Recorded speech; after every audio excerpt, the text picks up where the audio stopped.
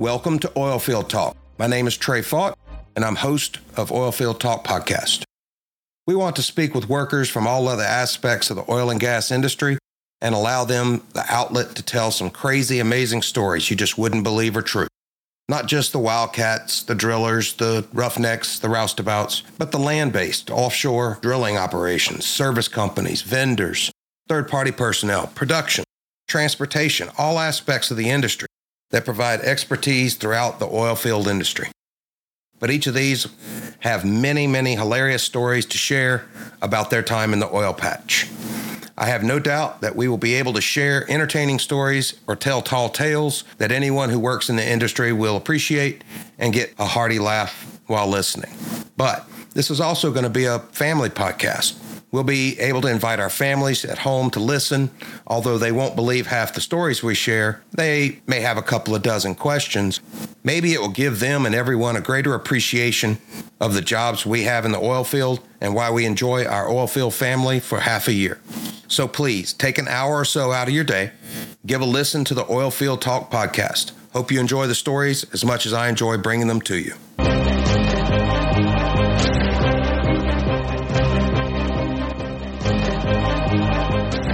Thanks, everyone, for tuning in to Oilfield Talk. It's been a fun, crazy week. I've spent the week up in Hobbs, New Mexico.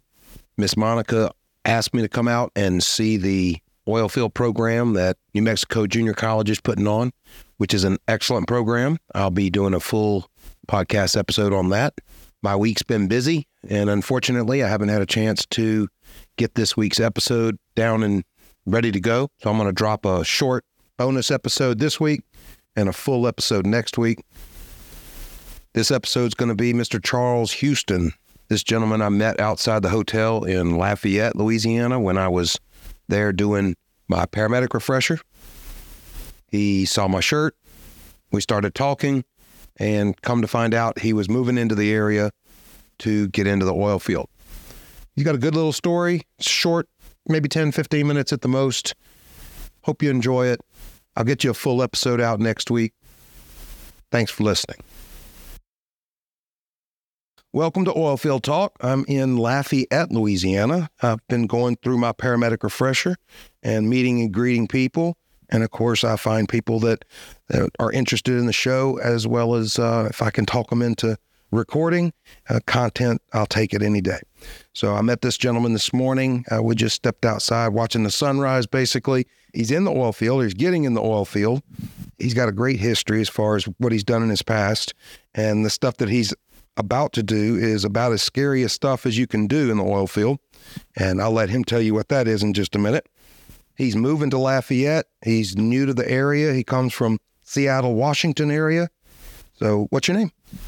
So my name is Charles Huston, and just graduated from the heralded DIT in Seattle, Washington, which is kind of non-debatably the best dive school in the country.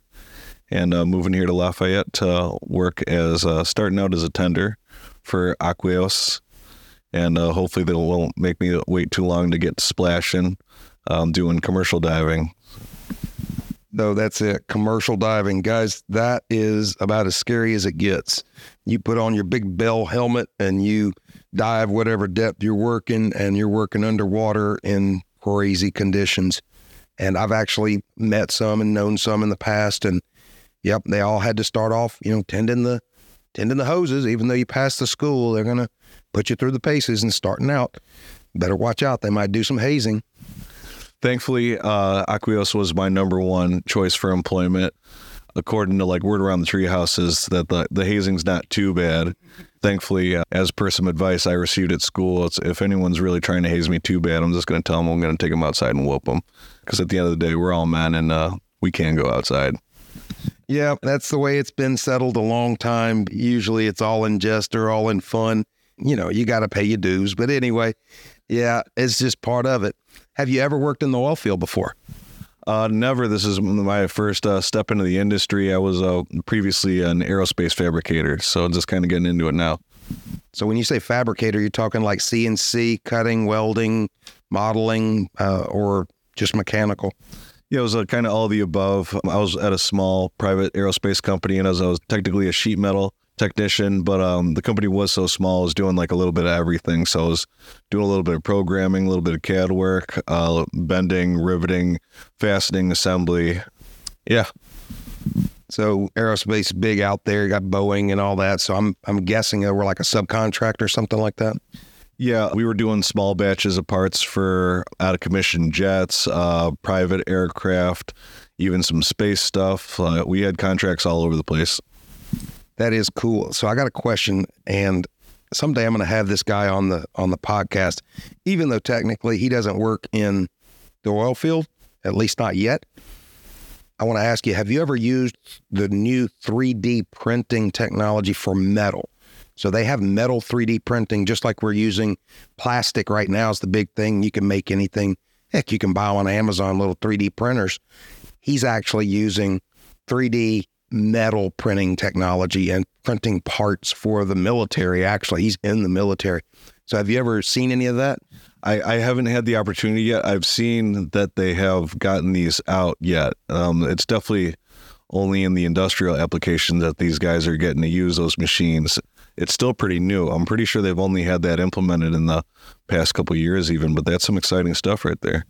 I tell you what, it is freaky, crazy, exciting. I mean, just a short blurb on it. And man, when he tells it, how he got into it, I guess. But I mean, basically, he was just a small fabricator working in the military. This technology, they wanted to look at it. So they said, hey, you want to go to this school? He went to this school, got all these qualifications, came back. They started piddling around with it in the military. And of course, what happens in the military?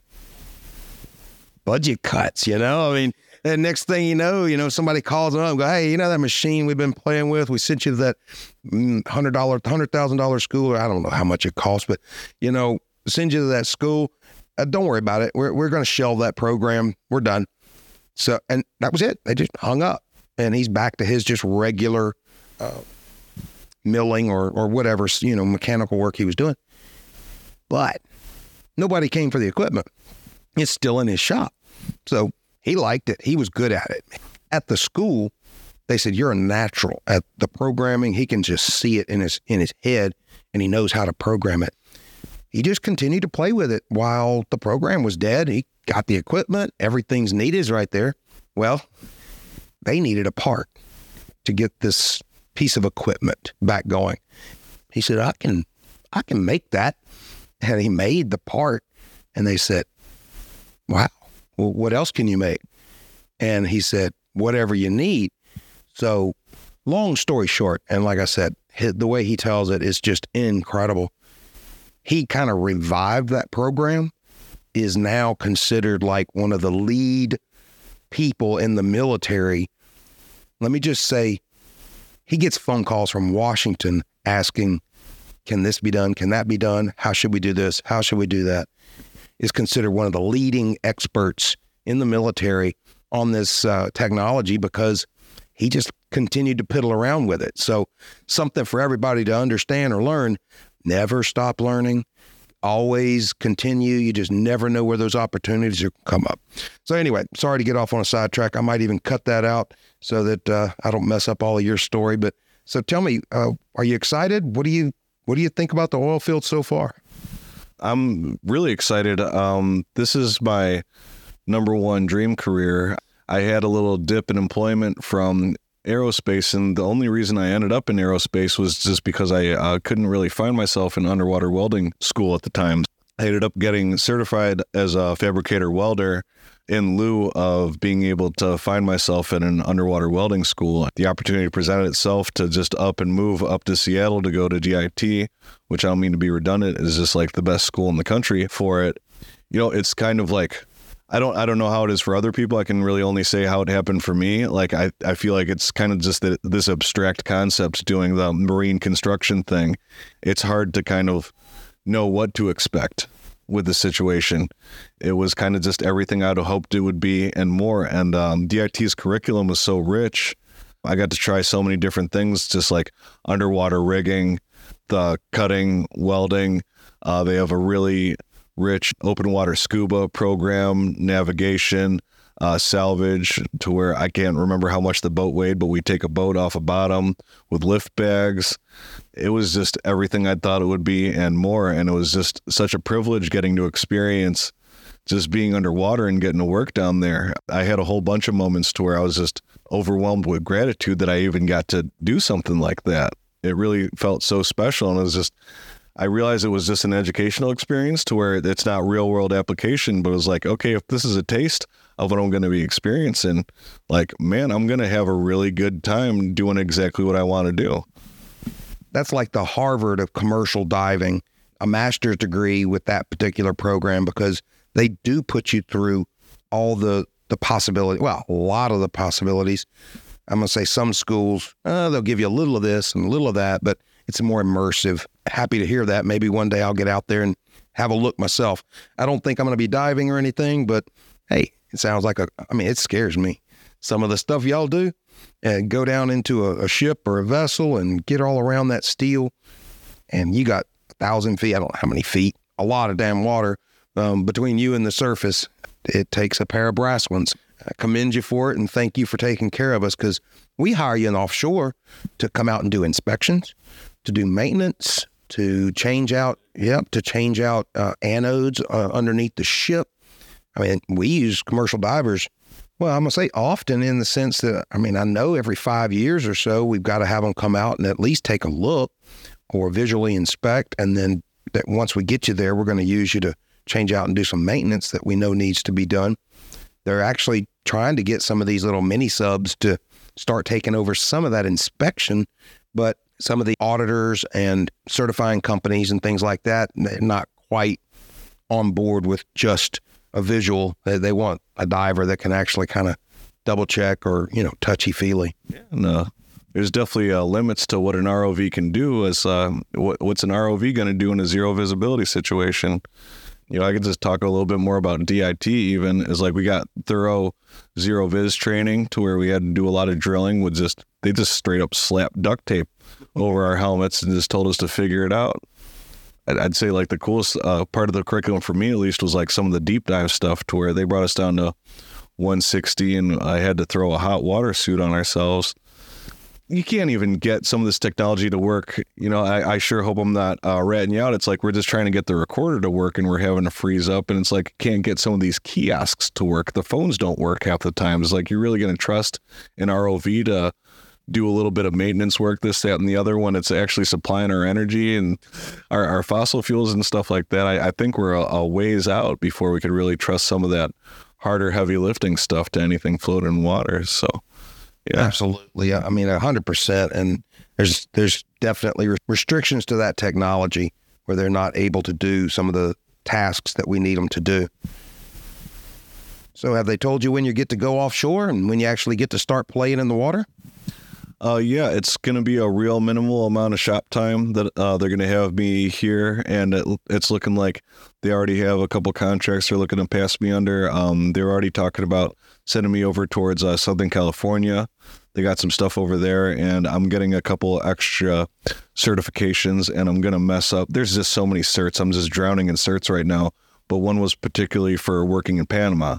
So they're probably going to be sending me down to Panama, fingers crossed, to do some rigging work, which is super cool. Another huge part of the allure of the occupation is getting to do the travel and infrastructure stuff all over the place. I had instructors that had worked in Dubai and, South America and just all over the place. The occupation has taken them everywhere.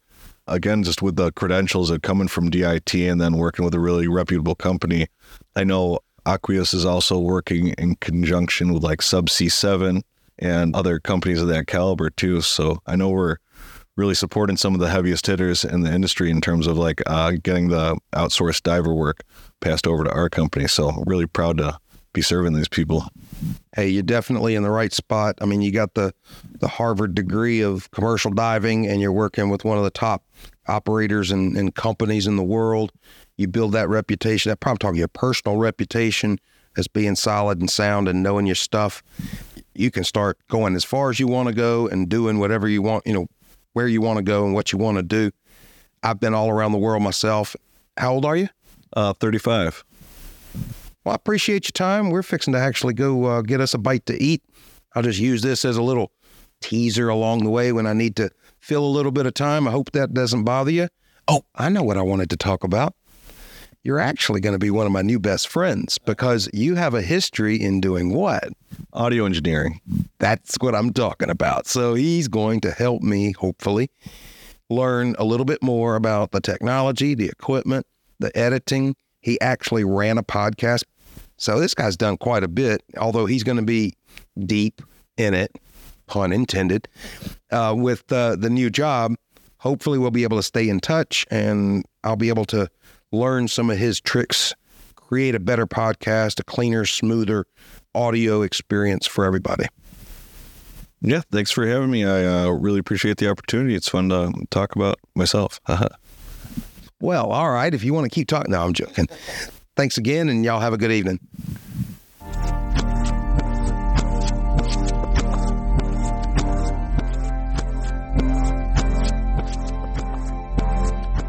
Nomad Mobile Productions is a broadcasting and media production company that produces podcasts and provides a mobile podcast studio complete with audio and video recording equipment. We also offer post-production processing, editing, marketing, and publication for podcasts. Our mobile production studio will come to you. Visit our webpage, nomadmobileproductions.com, or our Facebook,